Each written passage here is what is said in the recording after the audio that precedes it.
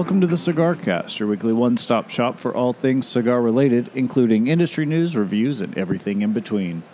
We are recording live from the Read the Damn Room department at Mission Cigar and Social here in Spring Hill, Tennessee.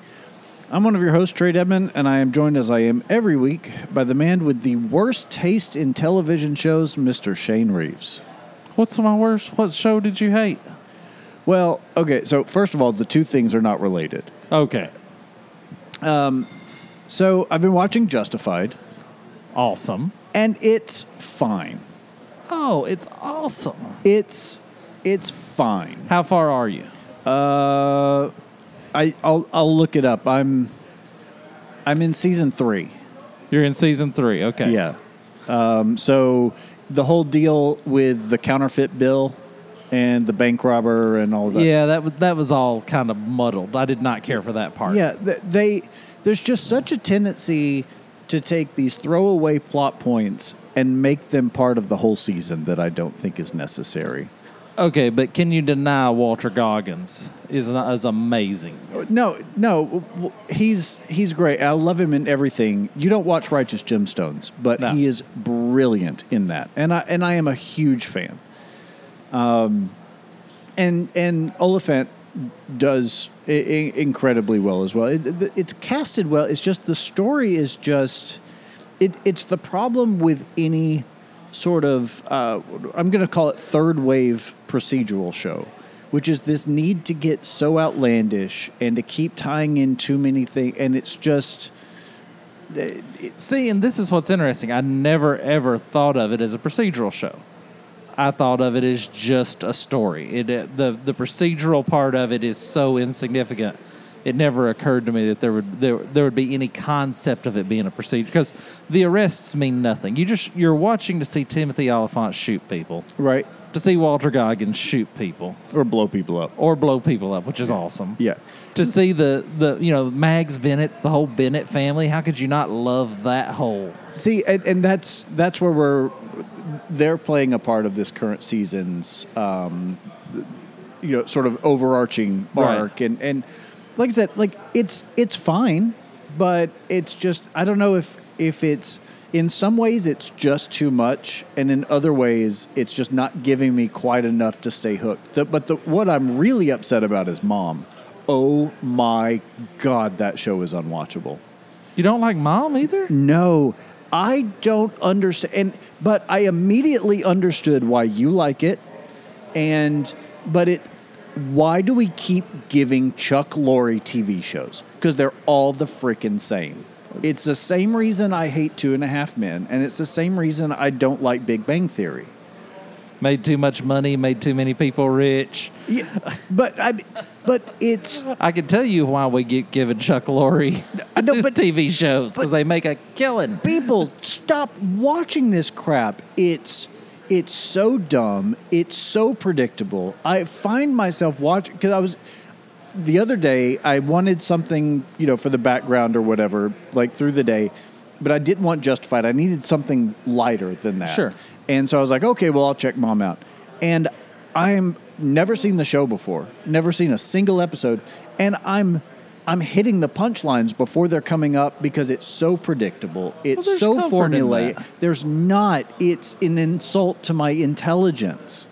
It's set up in your window punchline. Set up in your window punchline. And it's just, it's this going back to the well. It's the same thing as 2.5 Men, where you've got an overly sex crazed character playing off the constant innuendo. It's everything is low-hanging fruit. People that are dumber than any human has ever existed, that only serve the purpose to set up the key characters for their punchlines. It's unwatchable. It's awful. I enjoy it. Well, I'm glad you do. I enjoy Chuck Lorre's work. I like 2.5 Men up to the point where the Charlie died and they put Ashton Kutcher in. Right. And then it was completely and totally the worst thing that ever happened. I really don't even acknowledge those seasons exist. If I'm flipping and I see the that thing and it says Ashton Kutcher, They should have just called it Half a Man or something, a man down, Man and a half. yeah. They should. I mean, because it just destroys it after that.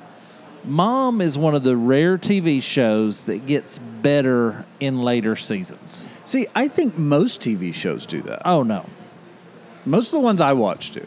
Sons of Anarchy was a steady decline downhill all the way. Well, that's not a show I watch. So. And till you get to the end and you're just glad it's over. It was so bad. It was so great at the beginning, and it just kept going down and down and down. Now, Justified's level all the way through. It's no one season stands out as being any better than any others.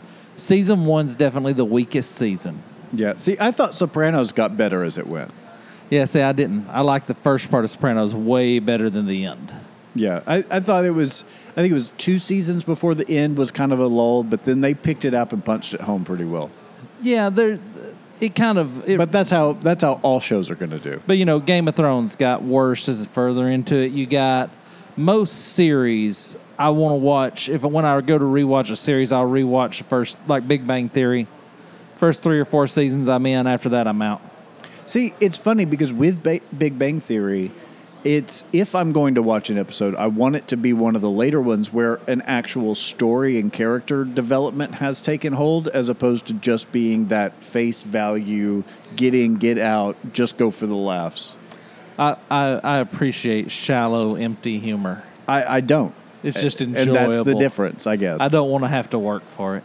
I work hard enough when I'm at work. I think that's what was so disappointing to me about Big Bang Theory is the fact that they've got very intelligent subject matter that they're playing with, but then they dumb it down. So it just it's not, you don't really have to know much to be able to get the jokes. So what was your read the room comment about? All right, so this happened today. Do you want to, let's cigars and then I'll tell you the story. Okay. Well, what I'm smoking tonight is the Cavalier Geneva Tres Delinquentes Habano. Say that 5 times fast. We talked about these when they were coming out because the gig on these was it's going to be the same blend under 3 different wrappers so that you can tell each wrapper, which works great provided the guy ordering cigars, Mark, orders all 3 wrappers and doesn't just order 2 wrappers of the cigar. Oh, so now you've got to go find the Gretzky rookie card. Yeah, well, it ruins the way to market. I told when we were ordering, I said, the way you have to market these is, hey, you want to really know the difference a wrapper makes. Here's 3 cigars that are all identical except for the wrapper. And you can smoke them and do that. And right over his head. We don't need no more Connecticut's. Totally missed it. Totally out of the. Because it's an endeavor. It's not a cigar. So he basically assassinated this cigar. If you're going to smoke one, smoke it soon. He won't be ordering anymore because he totally missed the angle by which you would sell this cigar. But I like the cigar. It's a Honduran cigar. The blender is Sebastian de Copet. That's got to make you happy seeing that listed. Yeah, absolutely. Habano wrapper on this one, the binder filler, Ecuador, Dominican Republic, Honduran, and Nicaragua. Good cigar, and would be great if it was a situation where I could hand somebody, hey, buy these 3 sticks, or we even put them in a 3-pack. Right, one of each. Yeah, learn what a wrapper tastes like. But I tried that. That ship has sailed. I said it 4 or 5 times, and he totally missed it. Yeah. Completely. I was hoping he would be here on the show today so that I could rail him about this particular failure of his. But anyway, what are you smoking? I'm smoking the Crux Guild. So I find when I walk in the humidor here, I automatically gravitate to the AJ section and then to Crux. And I usually grab the Bear and Bull, but I didn't have a substantial enough lunch, nor recently enough to really justify the Bear and Bull. So I was like, you know what? I really do like their cigars, but I don't really smoke anything else. I'm gonna make that turn. So this is the Guild. This is the Toro. So it is all Nicaraguan with an Ecuadorian wrapper, and it's kind of in that medium full range. I think personally a little bit closer to medium than full. But what I like about it is that if memory serves, it's been a while. The Ecuadorian wrapper over that Nicaraguan takes some of the Nicaraguan spice out and gives you a smoking experience that's a lot more closely related to Dominican tobacco than it is Nicaraguan. That's been my experience. I'll find out at the end of the show if that's true or not. The Guild is the most Plasencia-like cigar in Crux's lineup. You know, they're made Right. in the Plasencia factory, except for I think the Maduro is made in the AJ factory. But the Guild is their most Plasencia. If you smoke that blind, you would think it was a Plasencia. You'd say, "Oh yeah, this is Plasencia." Mm-hmm. That's definitely their most Plasencia cigar. The others have a little more defining characteristics, but that one is definitely, you know where it's from when you light it up, which is not a bad thing. Don't get me wrong. I'm not saying that that's a poor choice. For $12 and you're getting a full-fledged Plasencia experience, that's pretty good. No, so the read the room thing. So I installed a new light fixture that we got for our wedding, but we didn't ever put it up in our old house because we didn't really have a place for it. Who got you a light fixture for your wedding? It was on our registry. Oh, okay. It's a pendant chandelier, but it's globeless, so it requires those the Edison style bulbs that are right. And so okay, so I finally got around. We were just looking around the house today and trying to knock some things out. And I was like, why don't we see if this works here? I'll go ahead and install it. We'll live with it for a little bit and figure out if we like it or not. I install it. It looks great where we put it. And so, but we didn't have any Edison bulbs, so I had to go to Lowe's. I took Benny with me. And everyone has heard me talk about my dog on the show. They know that he's a handful. Now, he is quickly becoming a phenomenal dog, but he's a handful. And so today we go to Lowe's, and normally when I go to Lowe's with him, we kind of cruise that back corridor. We stay away from the excitement, and it's really just about being somewhere where he has to be obedient and he has to keep it under control. But Sunday afternoon at Lowe's in Dixon it's like going to Costco on a Saturday. And there were people everywhere, and and so he's having none of it. He's just really and so a little bit more backstory is the first dog trainer I went to work with told me to get rid of the dog because he has fear aggression. Well, he didn't have the aggression part, he just had the fear, and that's what we've been working on. So you put him in an experience like that, and he starts freaking out because he's way out of his element. And he was also required because they only had 3 of the bulbs. I needed 4. Some guys he's having to work on his patience. There's a lot of people talking coming up, like he's out of sorts. We get to the checkout, and this lady who clearly can't read a room. She's, Lowe's has gone to all self-checkouts, right? So I've got dog in one hand, trying not to drop and break my light bulbs with the other, and get checked out because I have to do the job myself. And she comes up, and she's like using these hand signals that he's never seen before, and she's claiming that she's using sign language. Lady, that ain't sign language. So, in fact, at one point I kind of snapped at her because she was, so we finally get through that, and there's kids nearby trying to come up. Like, we finally get to where we're about to walk out of the door, and some idiots decide to come in the exit door. And I hate when people do this. They're clearly marked entry and exit, and they've got a dog. And that's one of the things we're actively working on, is him responding when other dogs. And of course, they keep coming to him.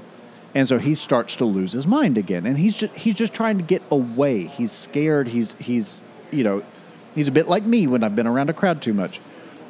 She comes back up and stands between me and the door, which is his ticket to freedom, and starts trying to command him to sit and stay put. And first of all, lady, I got this. Second, you don't know what he's about. And then again, she starts bringing, have you ever thought about using sign language with him? I said, lady, with what hands? I said, he's freaking out because there's too much activity. I just need to go. And she finally steps aside. But come on.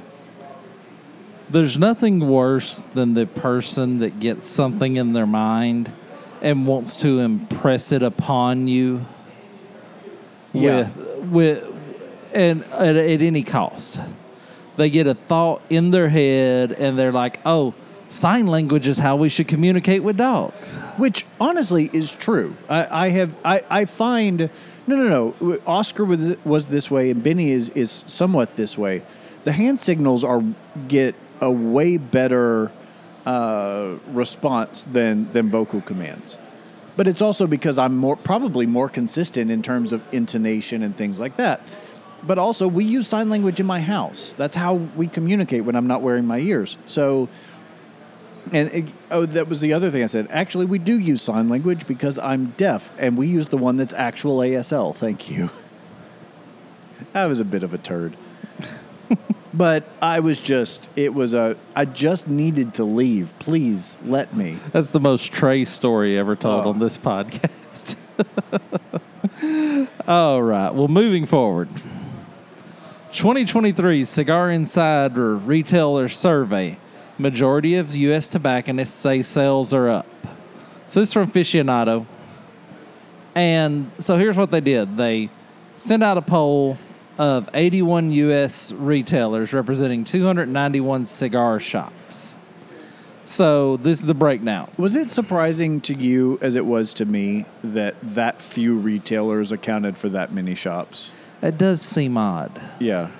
It seems like they only hit the big folks. The folks who might have an ad in Cigar Aficionado, who might be looking for Aficionado, maybe looking to sell them an ad, but yeah, it does. It seems a bit because even at 291 cigar shops, that's a very small sample size. There's got to be at least 10,000 shops in this country. Got to be that many in Atlanta. Yeah, last I heard, it was getting up close to 200 in Atlanta alone. So anyway, sales are up. 69.1% said sales are up. 6.2% said sales are down. And 24.7% said sales are flat. And I think that's about right. I would be interested, and this is the data analyst part of my brain that gets tingling. When they say sales are up, are they just talking about dollars, or are they talking about transactions? Are they talking about units moved? Like, how are they? Because with prices going up, even if your sales activity stays flat, your revenue's going up.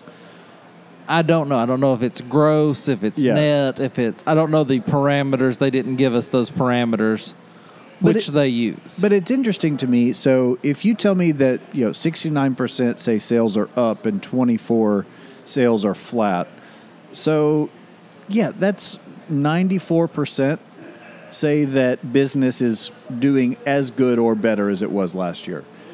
I feel like that 6.2% that say sales are down, you could probably walk through either their books or their management or something that's a small enough percentage. You could probably figure out very quickly why their sales are down. Yeah, I feel like that's not an industry indicator. Now, if it was 20% saying sales were down, okay, maybe that's an industry indicator. That seems like a you problem to me. Well, and that kind of leads us to what we want to talk about as it pertains to this article. What causes a cigar shop to fail? What causes, because we've seen the rise and fall of different shops, or maybe not even fail. I think that might be a little too strong. But what causes the success to ebb and flow? Well, here's the deal in business. If you ain't growing, you're shrinking. That's just the nature of the beast. And I honestly, I despise that. I know it's true. Oh, it's the facts. But I hate it. The fact is, if you're not growing your business, you're shrinking your business. That's just part of life. And all because there's so many factors going. There's people moving out. There's people moving away. There's people quitting smoking. There's people whatever, that are always going to be taking away from your bottom line. And if you're not growing that business, but by the same token, this shop we're sitting here right now, we're about maxed out on customers. Yeah. I've been in here several times where it's standing room only on a Thursday night. Well, and we're kind of at the point of, okay, how quick can we get cigars in proponent to how quick they're going out? how quick can we, how much labor can we spend keeping keeping the shelf stocked? How much beer can we? I mean, and the square footage is our biggest impediment right now to any growth in this shop. Yeah. I mean, if this humidor was double this size, but the lounge remained the same, we wouldn't sell one more cigar. Right. We'd sell different cigars. We wouldn't sell one more cigar. Yeah. No, and that's exactly right. It's, there are going to be people that walk through the door and they see one empty seat and they go, "Oh, quiet tonight." You are that. That's that golden retriever mindset, right? Whereas someone is going to walk in. I'm going to pick on your wife just because she and I are very similar in this regard. Walks in, sees, half of the seats in the shop taken, goes, "Oh my God, there's nowhere to sit." Right.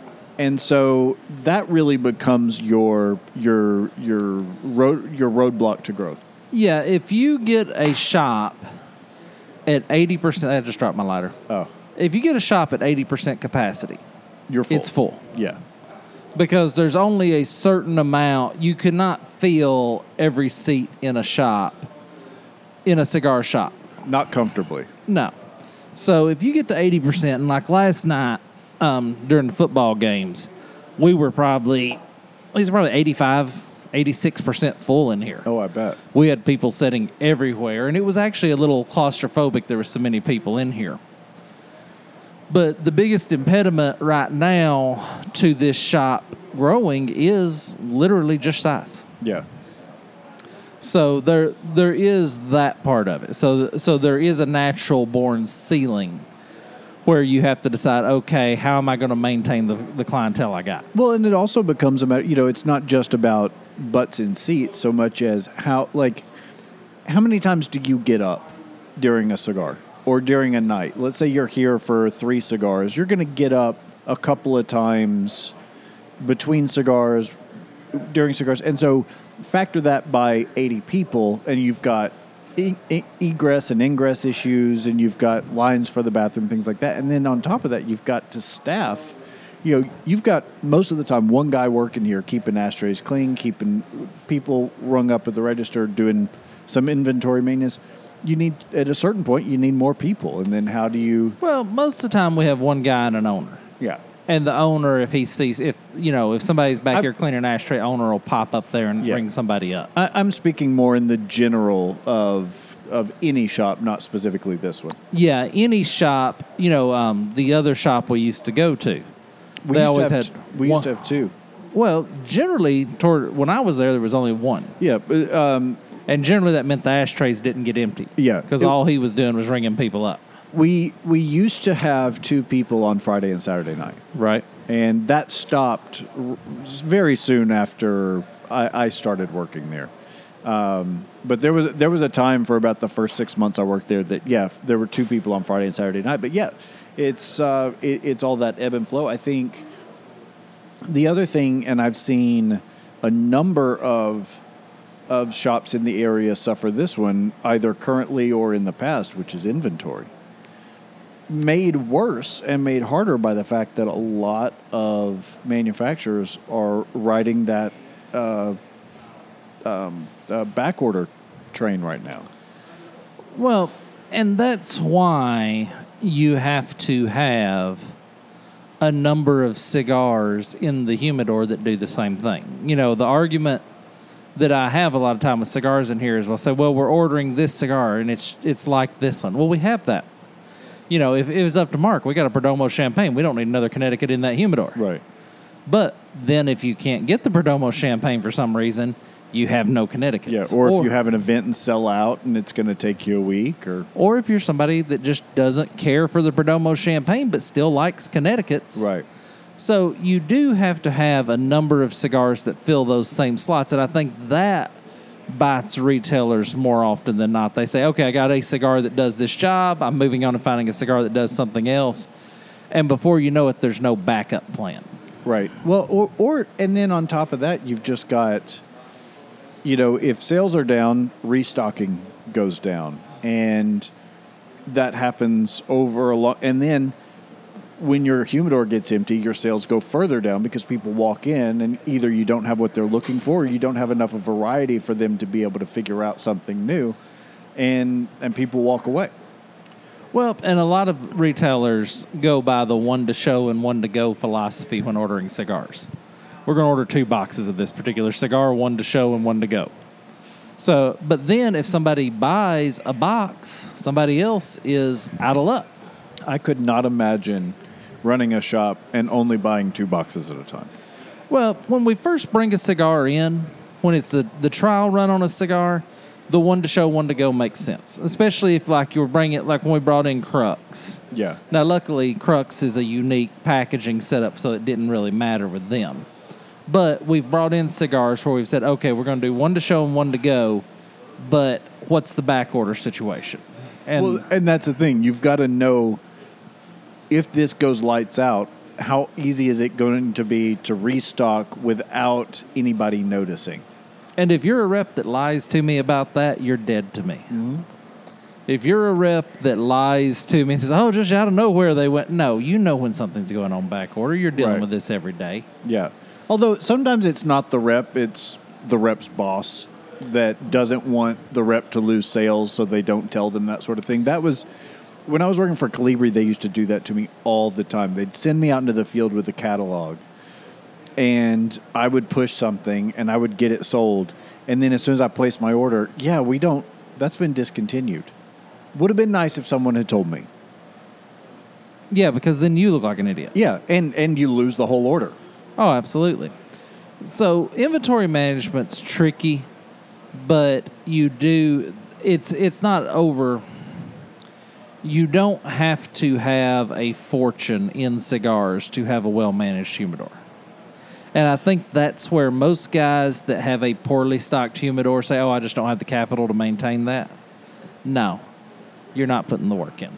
Yeah, well, and so, I mean, we talk about inventory management on this show a lot, and I think we've done it to death. I want to talk for a minute about a couple of the other things that can cause a drop in sales, just because I think it's stuff that, we're coming in to,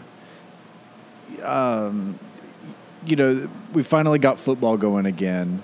Basketball's going to be kicking off here for people that enjoy that sort of thing. Baseball's coming to an end, and we're in that really fun part of the year for cigar smokers because people come back into the shop. Right. Throughout the spring and the summer, the winter sales go flat. Spring they pick up as people head back out onto the golf course. Summer they stay steady, and then fall you tend to see a little bit of an uptick before it falls off at the holidays. And one of the things that can impact your sales for the year is how well you prepare for those seasons. If I walk into a shop that is going to be nothing but guys talking about sports on TV, that's the vibe of the shop, I don't want to hang out there. That's not what I'm about. Right, you don't want to get your hair cut at Sports Clips. Yeah, well, it's funny because I do get my hair cut at Sports Clips, but I don't want to have a cigar at Sport Clips. More about that later. So I think maintaining a consistent image of like what the vibe of the shop is, I think, because as things ebb and flow, I'm trying to come around to a specific thing, but I told you I was going to try and think of it before the show, and it's not coming to me. So you're referring to culture of the shop. And culture of the shop is usually dictated by a handful of people. Usually you have your regulars, and a handful of them kind of dictate what the culture of the shop is going to be. Right. I know when I walk in and I see a certain group of guys, okay, they're going to be talking sports. I see a certain group of guys, okay, they're going to be talking politics. I ain't going over there. A group of guys, you kind of get the vibe for what those are. And I remember where I was going to go with this. So let's say that because I chose sports and that was a bad idea. Let's say that your owner of the shop finds religion, and now all of the people now it becomes church. Mm-hmm. You're going to run a bunch of people off, and that's not seasonal like sports. That's kind of a culture shift in the shop. Or heaven forbid, like somebody actually properly boycotts the NFL after they say they're going to, and then, we're not playing NFL in here because of X, Y, or Z or whatever. Now you lose all of your customers. You alienate your customers based on an edict or an intentional change in shop culture. That was what I was trying to get at. Because the flip side of that is your customer base can actually change without you knowing it. And this is what I was telling you before the show is I used to be at Wise Ash Cigars in Atlanta. Amazing shop. The guy who started it was retired from the Navy, then was a police officer, retired from that, and he's from Texas. So this is a no bullshit kind of guy. He takes no crap from anybody, and he ran his shop that way. Now, it was a very lighthearted atmosphere, but like there was a certain decorum that was expected, and what would happen, though, is he sold the shop to the guy that ran it for him on the Sundays, who everyone respected. We called him Mr. Mike. Like, everyone who walked in that shop called him sir. You know what I mean? But as the reins got a little bit looser, different people started coming back in. And then all of a sudden, the regulars at that shop ran roughshod over the owner. And it became the Wild West. And, in fact, it's now sold again. I haven't been back since. But the culture of that shop completely changed to the point that last time I was in Atlanta, I didn't even stop by. Well, and that's a big part of it is, one, you've got to know when it's time to kick somebody out. Mm. If you get the guy that comes in and is annoying to everyone and is over-serving himself at every table, or that always, usually when selling fake Cubans out of the trunk of his car in the parking lot. Usually when you walk in here, there's a bottle on that front table. Usually. Very often, yeah. And for the most part, the guys come in here and want to say, oh, yeah. And so the next day they'll bring a bottle. And the next day they'll bring a bottle. And you have guys that trade it out and all things like that for one another. The guy that comes in that drinks way more of the bottle than he should and never brings one. Yeah.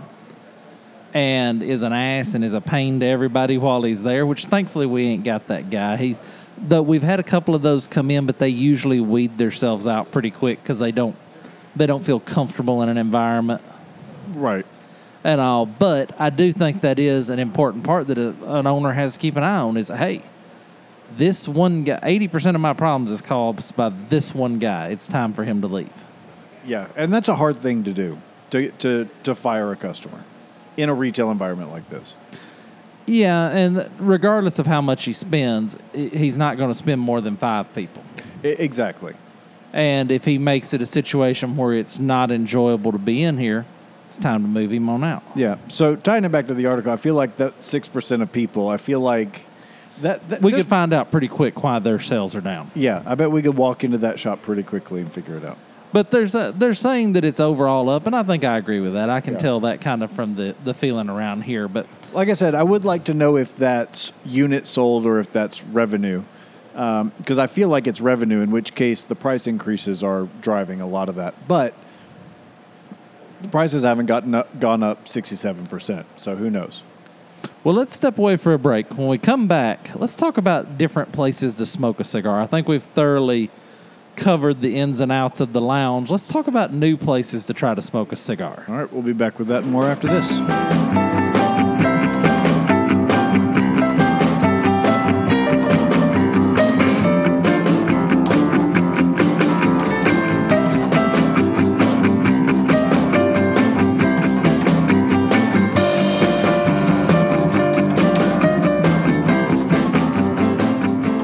Welcome back to the podcast. This is Shane introducing the CigarCast.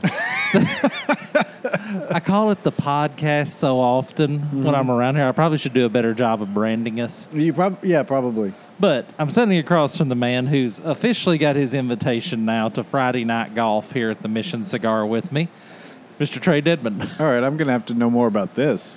So this is interesting. So after the poker game, a couple of the guys would have a little side game. And I separated myself from the side game because I'm running the main game, and I don't want, Last thing you want is to end up in charge of the side game, too. Yeah. So I didn't really want to encourage a side game because I wanted to get the main game finished and keep it moving and things like that. Well, of their own accord, they started playing golf. Have you ever played golf with cards, poker cards, or cards? No. You get 6 cards. You try to make pairs. Aces are worth 1. Kings are worth 0. 2s are worth -2. And whoever has the lowest score wins that hole, and you play 9 holes. They started playing it, and I started playing it with them. It's one of the most fun card games in the world. Really? And so we started playing Friday night golf here, and it's one of the most fun things. So you've got to come play one of these Friday days night I'll golf make that with happen. us one night because it's absolutely super enjoyable. It's kind of, it reminds me of skip bow for adults. Okay. Is kind of how I would phrase it because it's kind of that counting, and you've got to think about what the guy beside you's got. You got to think about what the guy in front of you's got, and you're playing 9 holes. So you've got to say, okay, if I eat 2, I can eat 2 points here, and everybody else is going to eat 20. You don't necessarily try to go 0 every time, or I'm going to eat 5 points, but this guy next to him is going to eat 60. Yeah. So really, really fun. I'll have to check that out. Your official invitation to Friday night golf. All right. Which is interesting to none of our listeners, but I had never heard of that, and I'm assuming you're betting with each round. Oh no betting, no gambling, just fun. Just a fun card game. Just euchre or bridge or whatever, just a fun game of cards to sit and play. We sat and played 27 holes the other night. We had a ball. Nice. And all. So, all right. So coming back, we were talking about cigar lounges. What are you thinking about the Guild right now? I'm loving it, and you're exactly right. It's very Placencia, but to my memory at the top of the show, I'm right. It does have that sort of savory, almost Dominican kind of feel to it. It's still very Nicaraguan, but it's not. It doesn't dry my palate out the way a lot of Nicaraguan tobacco does. The Tres Delinquentes is a good cigar. No, I wasn't paying attention because I was lighting my cigar. But what wrapper is that one? This is the Habano. Okay. It's just a good cigar. It could stand on its own. I'm probably being unfair by saying it's doomed because we don't have all 3. Yeah. But it is a very good cigar. Is that your first one? Oh, no. I've had 3 or 4 of them. Gotcha. And I'll just trying out the different ones. I like the Habano best, better than the Maduro. Of course, I hadn't got to try the Connecticut. Well, but he's not here, right? He's not going to hear this. He listens to the podcast. He's going to hear this. Okay. I'm going to hear about this next week. Don't worry. All right. And so from muddyrivernews.com. Whose side are they on? Our home, our news. I have no idea. I have no idea where Muddy River is. Boy, they're making a lot of money on advertising, though. I can tell you that much. Smoking Hot Wheels, local veteran-owned mobile cigar lounge. So the article is basically in Quincy. So that's got to be Quincy, Illinois? Quincy, New York? Anyway. No idea. This is what we talked about a couple of weeks ago. This is a mobile cigar lounge. This guy has set up a lounge where he pulls a trailer up, sets up a tent, puts out some chairs, and you can sit around and have a cigar that way. And we've talked about it, how that's a good ideal. And I wonder how you interact with all the codes and things like that. I guess if you're just selling tobacco, it's a state tobacco license. Yeah. And we've mentioned this on the show before. Different states are different. I did look it up. It is Illinois. I don't know how their tobacco licensing works, whether you have to have a physical location that it ties to or if you have to have a separate one for each location. But yeah, I think if you're just selling tobacco and you're doing it on, leased land, maybe the golf course or wherever, that anywhere you would expect to set this up, I would hate to live in a place where this isn't a viable business option. Well, done some of this around here, had different events that just set up a tent to sell a few cigars. And I always end up getting asked to kind of help pick we're going to take 10 faces. what 10 faces should we take? And we always tailor, like when they did Steeplechase. Yeah. Obviously, you're not going to bring a bunch of Perdomos and Espinosas to Steeplechase. You're going to bring Padron. You're going to bring LFD. You're going to bring the high-end stuff. Yeah. Whereas, if you do the Country Ham Festival down here, well, then you can probably bring your Espinosas, your Perdomos, your Lagaleras, your things, your things of a little different cost structure. Read the room. Know your audience. Know your audience. So I think that becomes the biggest challenge in one of these mobile lounges is how do you maintain inventory in such a way as to be able to go from the Steeplechase to the Country Ham Festival? Well, and I think that's what I really like, and I know it is for you too, what I really like about this article, or this guy rather, is he has a retail shop. And I think that's the only model where this works. If you think that you're going to just start a mobile lounge from scratch, either as a cheaper alternative or whatever, I think you're going to have a hard road, because how do you maintain the inventory? One to show, one to go. If you have a great day, what happens if you sell out? And how quickly can you get things in between next, and where do you warehouse that? Where do you store it? How do you, those are things that benefit the retail shop. And so if it's a matter of we're doing pop-ups, either just because it's, a weekend and we want to go out to the country club, or because it's a festival or whatever, being able to go into the humidor and pull back stock and be able to support it that way, I think is the only way that works. I think so too. I don't think you can ever start as a mobile lounge and end up as a cigar lounge.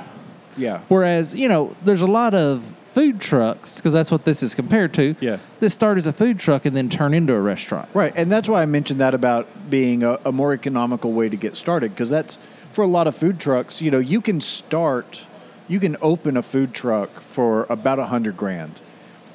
You're going to need a lot more than that to open a restaurant. By the way, I'm going to complain for a minute about food trucks. All right. Your food truck should only be allowed to be in the same location 1 week a month. Period. Because, let me explain. Oh, yeah. I'm going to need to hear this. Up the road here, there's a Euro stand. Okay. And he has been in the same place since day one. And he stays there. His truck stays there. His trailer stays there. They're adherent. They haven't had to do any fire safety inspections. They haven't had to do any permitting for parking. They haven't had to do any of the things that a restaurant would have to do if they built a restaurant in that location. So he is unfairly gaming the system by backing his Euro shack up there and starting slinging lamb and beef parts to the local people. I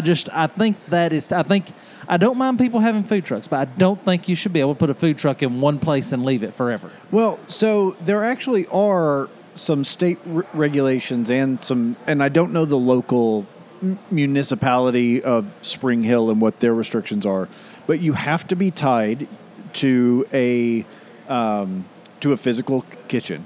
You can't your kitchen on your truck can't be the only kitchen.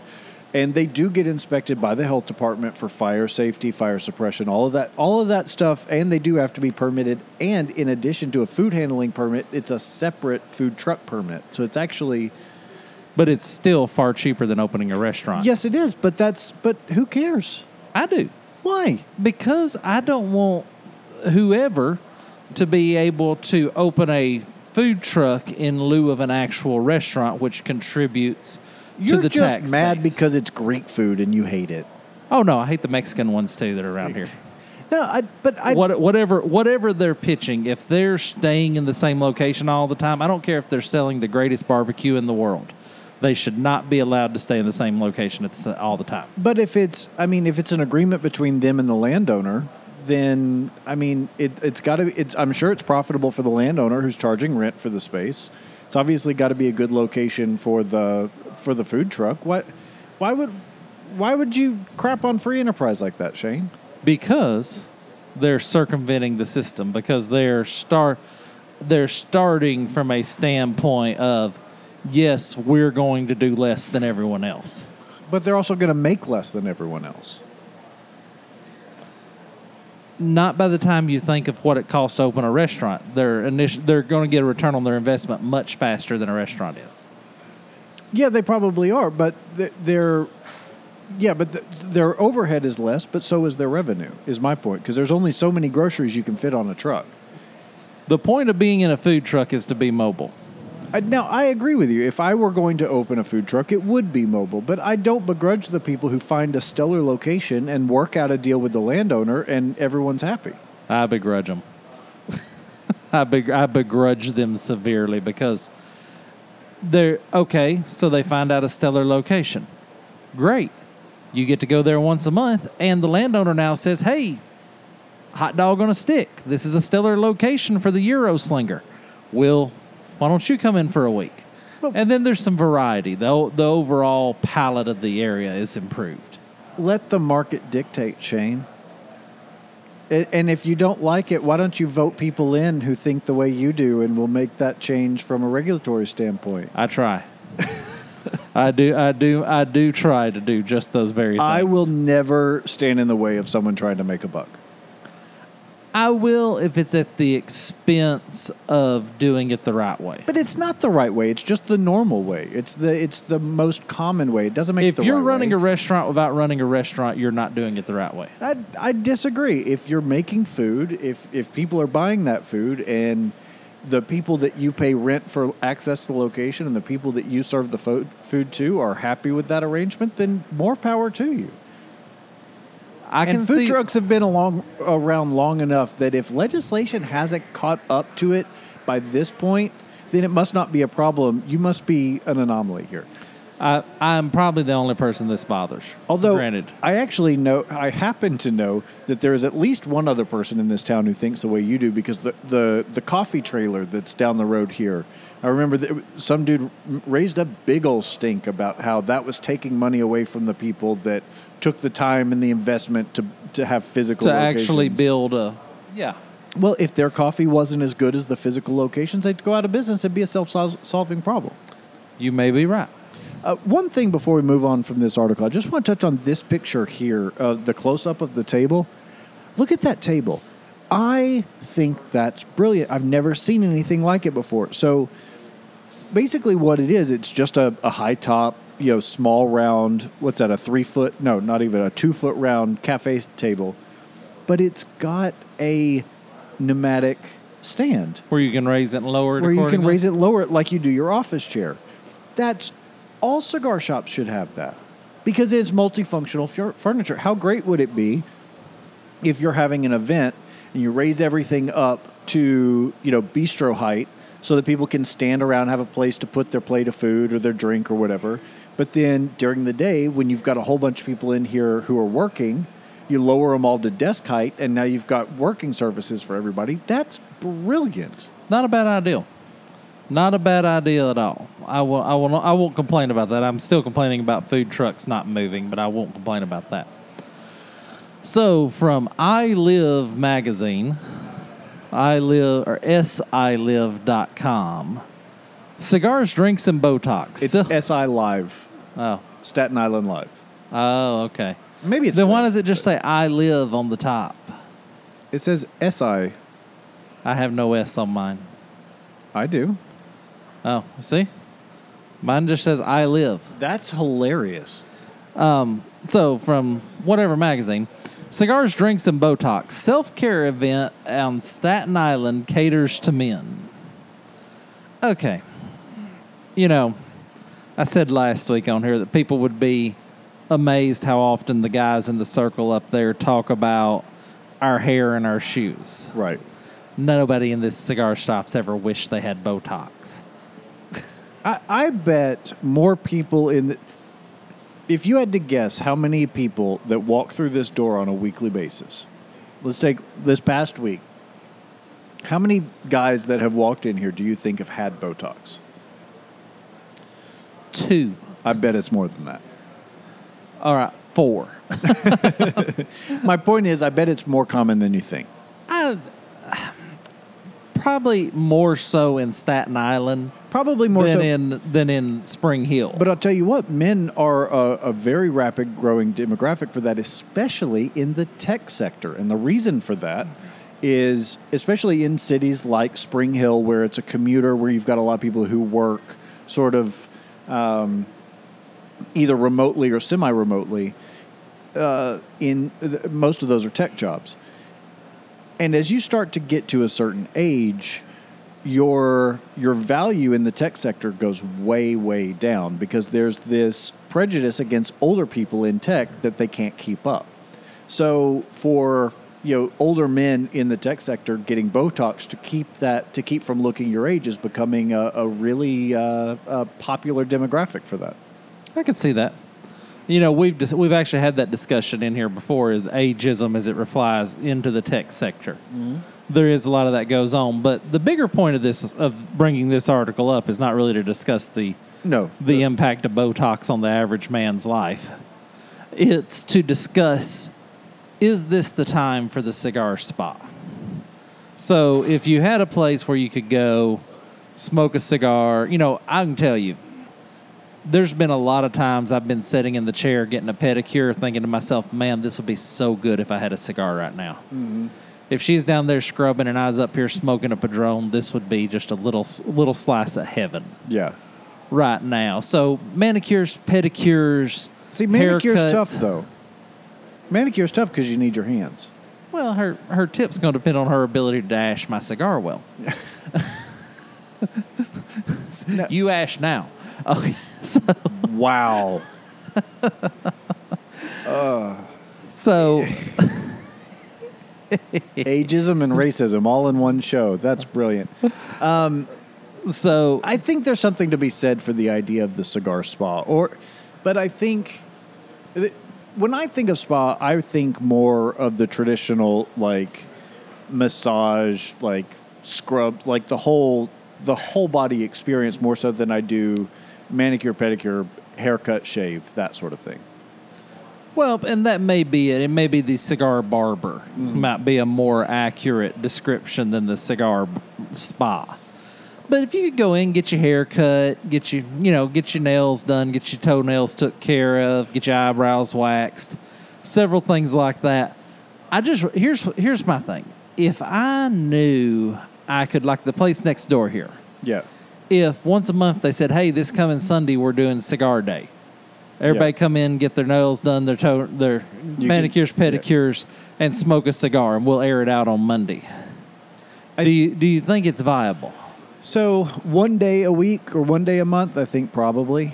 Because I think the biggest problem is, all of the restrictions and regulations around allowing smoking. Obviously, regulatory notwithstanding, I can't imagine there are enough cigar smokers out there that could make up for the business you'd lose by allowing smoking in the shop. Yeah, you would have to be either one or the other. Yeah, and I don't. You couldn't be a nail spa that occasionally caters to smokers. There's a barber in town that is actually a regular at the cigar shop in Dixon, and it would be great. It's old school. It's 4 chairs. First come, first serve only, cash only, old school. It would be awesome if you could sit there and have a cigar while you wait, because you're always going to wait an hour. Sure. That would be awesome, but I just don't think it's a viable business model. Could you rent out could you just, bring a chair into a cigar shop? See, that I think would be cool. I think that's the way to go about this, except it doesn't hit the biggest part of it, because you were talking about like sitting in a pedicure chair, getting your feet worked on, right, and then have a cigar. I want to sit in a hot tub. Just put me in a spa, put me in a jacuzzi, and that's where I want to have a cigar. I was doing that this weekend in the mountains. Yeah, that's the best. Oh man, let me tell you something. Sitting in the hot tub, cigar in between your teeth, looking over the mountains, relaxing, watching the sunset. It don't get no better. Right. That's the best cigar. And of course I break our rule. I always bring a Padron for that. Yeah. I mean, when so much is perfect, only a Padron will do. So I get that. I tend to fall into that. But I was just wondering about the cigar spa lifestyle. coming into part of that. Okay, so you want to talk about cars or you want to talk about topics? Or do you want to talk about kayfabe? We've got about 10 minutes to go. What do you think? Let's talk about kayfabe. All right. So this was a big deal in my life, probably no one else's, and I'll probably a select few people in the world that this affects. But as everyone knows, there's 4 things I know a lot about: building houses, professional wrestling, cigars, and Bigfoot. And so kayfabe was actually added to the Webster's Dictionary last week. Kayfabe, spelled Kayfabe. Now, do you know, like, where the, why that term, like, what does it mean, or how they came up with that term? It was actually made up. I think Bill Watts is actually credited with creating the word kayfabe. Kayfabe it's apropos of nothing. It's not like they took 2 words and put them together. No, he wanted to make up a word that he could say to wrestlers when they were breaking character. Mm-hmm. When they were, there's a famous story of he was walking through the airport at 2 a.m. in the morning and Iron Sheik and Bob Backlund were talking to each other. There's no one else in this airport in the middle of nowhere, and he's running up, kayfabe, kayfabe, kayfabe, because they were supposed to hate each other. Yeah. It would have betrayed the business for them to have been seen having a beer together. Right. And all exposing the business is what it was referred to. But I really like what Webster's did here. So if before this, if you had asked me what is kayfabe, I'd have said exactly that. Kayfabe was a made-up word used to illustrate when wrestlers were exposing the business or breaking character. Yeah. But Webster's really defined this well, and this is what I love. The tacit agreement between professional wrestlers and their fans to pretend that overly staged wrestling events, stories, and characters are genuine. I never looked at it in that light as a tacit agreement between myself and the professional wrestlers. But it absolutely is. Oh, absolutely. It's a brilliant definition. Well, because I remember as a kid, I was like a young teenager in my wrestling era. And, the first thing that someone tells you when they find out you're a wrestling fan, well, it's all fake, right? Right. So what? Yeah, I don't, yes, we all know it, but no one cares. You turn that part of your brain off for a moment to enjoy the story. Right. It's like pretending the NBA is not slaves to China and their whims. Oh. That's one way to clear a room. Derek was standing here, and he loves the Pistons, and I'm always picking on him because the NBA is completely slaves to China's whims. But it's an agreement between fans and the wrestlers that, hey, we're going to have fun with this. Mm-hmm. We don't have to. To me, the definition between UFC and professional wrestling. UFC, I feel dirty after watching UFC. I just watched 2 human beings try to freaking kill each other for my entertainment. That feels dirty and wrong. Well, it's also why the UFC is losing money. At a certain point, if you don't have the story arc, if you don't have the characters to keep driving it forward, it's why people like Ronda Rousey on her tremendous undefeated streak brought a lot because everyone wanted to watch the first loss. Right. When you had Conor McGregor, who was just a character beyond description, it was what the UFC needed at the time. But once you've seen 175-pound guy who walks around at 210 because they cut weight like maniacs beat the crap out of another guy the same size, you've kind of seen it all. Well, I'm just not that bloodthirsty. Yeah, I'm not. I don't either. need to see men try to kill each other for my amusement. I'm far more comfortable in professional wrestling seeing them do the things they do and knowing in the back of my mind, oh, yeah, he's not really trying to kill him. Yeah. It's reasonably safe. It's as safe as it can be. Right. And still be a viable form of entertainment. So I think that it was interesting that Webster's defined a term that by their definition of the term destroys the term.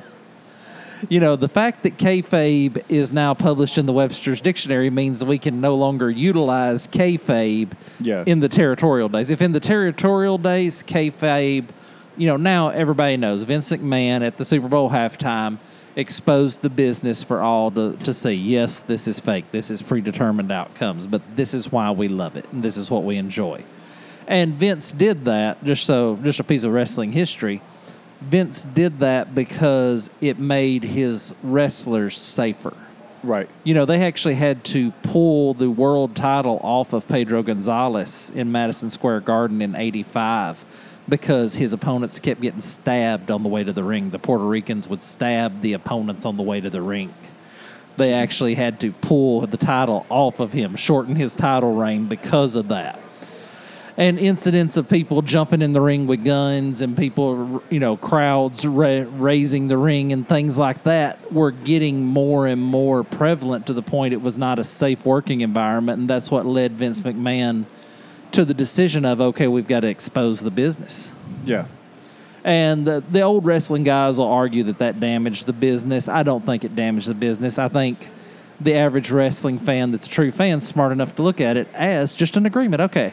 You act like it's fake, or you act like it's real, I'll act like it's real. We'll both have a good time. At the end of the night, we'll go home. Yeah, exactly. And then it brings the fever pitch down. But yeah, I mean, if we were still back in the days where it wasn't quite so well known, I think it would be dangerous is the wrong word, but dangerous to expose. You would have to come up with a new name for the same thing. Right, you'd have to make up another word, which all words are made up. So, but I like that. At this point, it's nice to have a definition to something that was kind of an unspoken rule. Yeah, I just thought that was a cool piece of news. It has nothing to do with cigars, but I enjoyed it tremendously, seeing that come out that they actually put the work, that the Websters actually put the work into creating a not only functional but valid arrangement for kayfabe. Yeah, and I feel like well thought out definition. Yeah, I feel like kayfabe was put to rest very well by Mr. Webster's. All right, you want to talk about cars real quick before we call it a night? Let's pick that up next week, unless you just really got a hankering to get to it. Oh no, we can pick that up next week. All right, and next week on the CigarCast. But so tell me, give me your rating. 6. 6 on the Crux Guild. It's a square 6. 6 is a high rating for a Crux cigar. You think so? But they're good. I mean, they're really good. I gave the Bull and Bear a 6 too. I mean, the price point does hurt them, at that 12-13 range. But I'm trying to do a better job of not looking at price when I factor in my rating, except when it's remarkably high or remarkably low. And I think this, because it's a Plasencia. Sure. For $12. Right. And it gives you everything you would want out of a Plasencia for that price. And it's well constructed. The flavor is great. And it's something a little unique. Yeah, I'm on board. I have no problem with it being a 6. It's just if I had figured you rating it, I figured you'd have jumped at about 5.5. Because it is a good cigar, but it's not a destination cigar. To me, when I get in I guess it's mid-6s where I start looking for a destination cigar. Yeah, anything over 6 for sure. Yeah, anything over 6 is definitely a destination cigar. Yeah. The Delinquentes, it's a 5.5. It's a good cigar. It does everything it's supposed to. It's burned well. It's functioned well. The flavor has been there. I cannot complain a bit about the Delinquentes as a cigar. So I think it's perfectly viable at a good 5.5 for this. Excellent. So how do they get a hold of us, Trey? You can reach us at facebook.com/thecigarcast. We're on Instagram and Twitter at @thecigarcast, and email info@thecigarcast.com.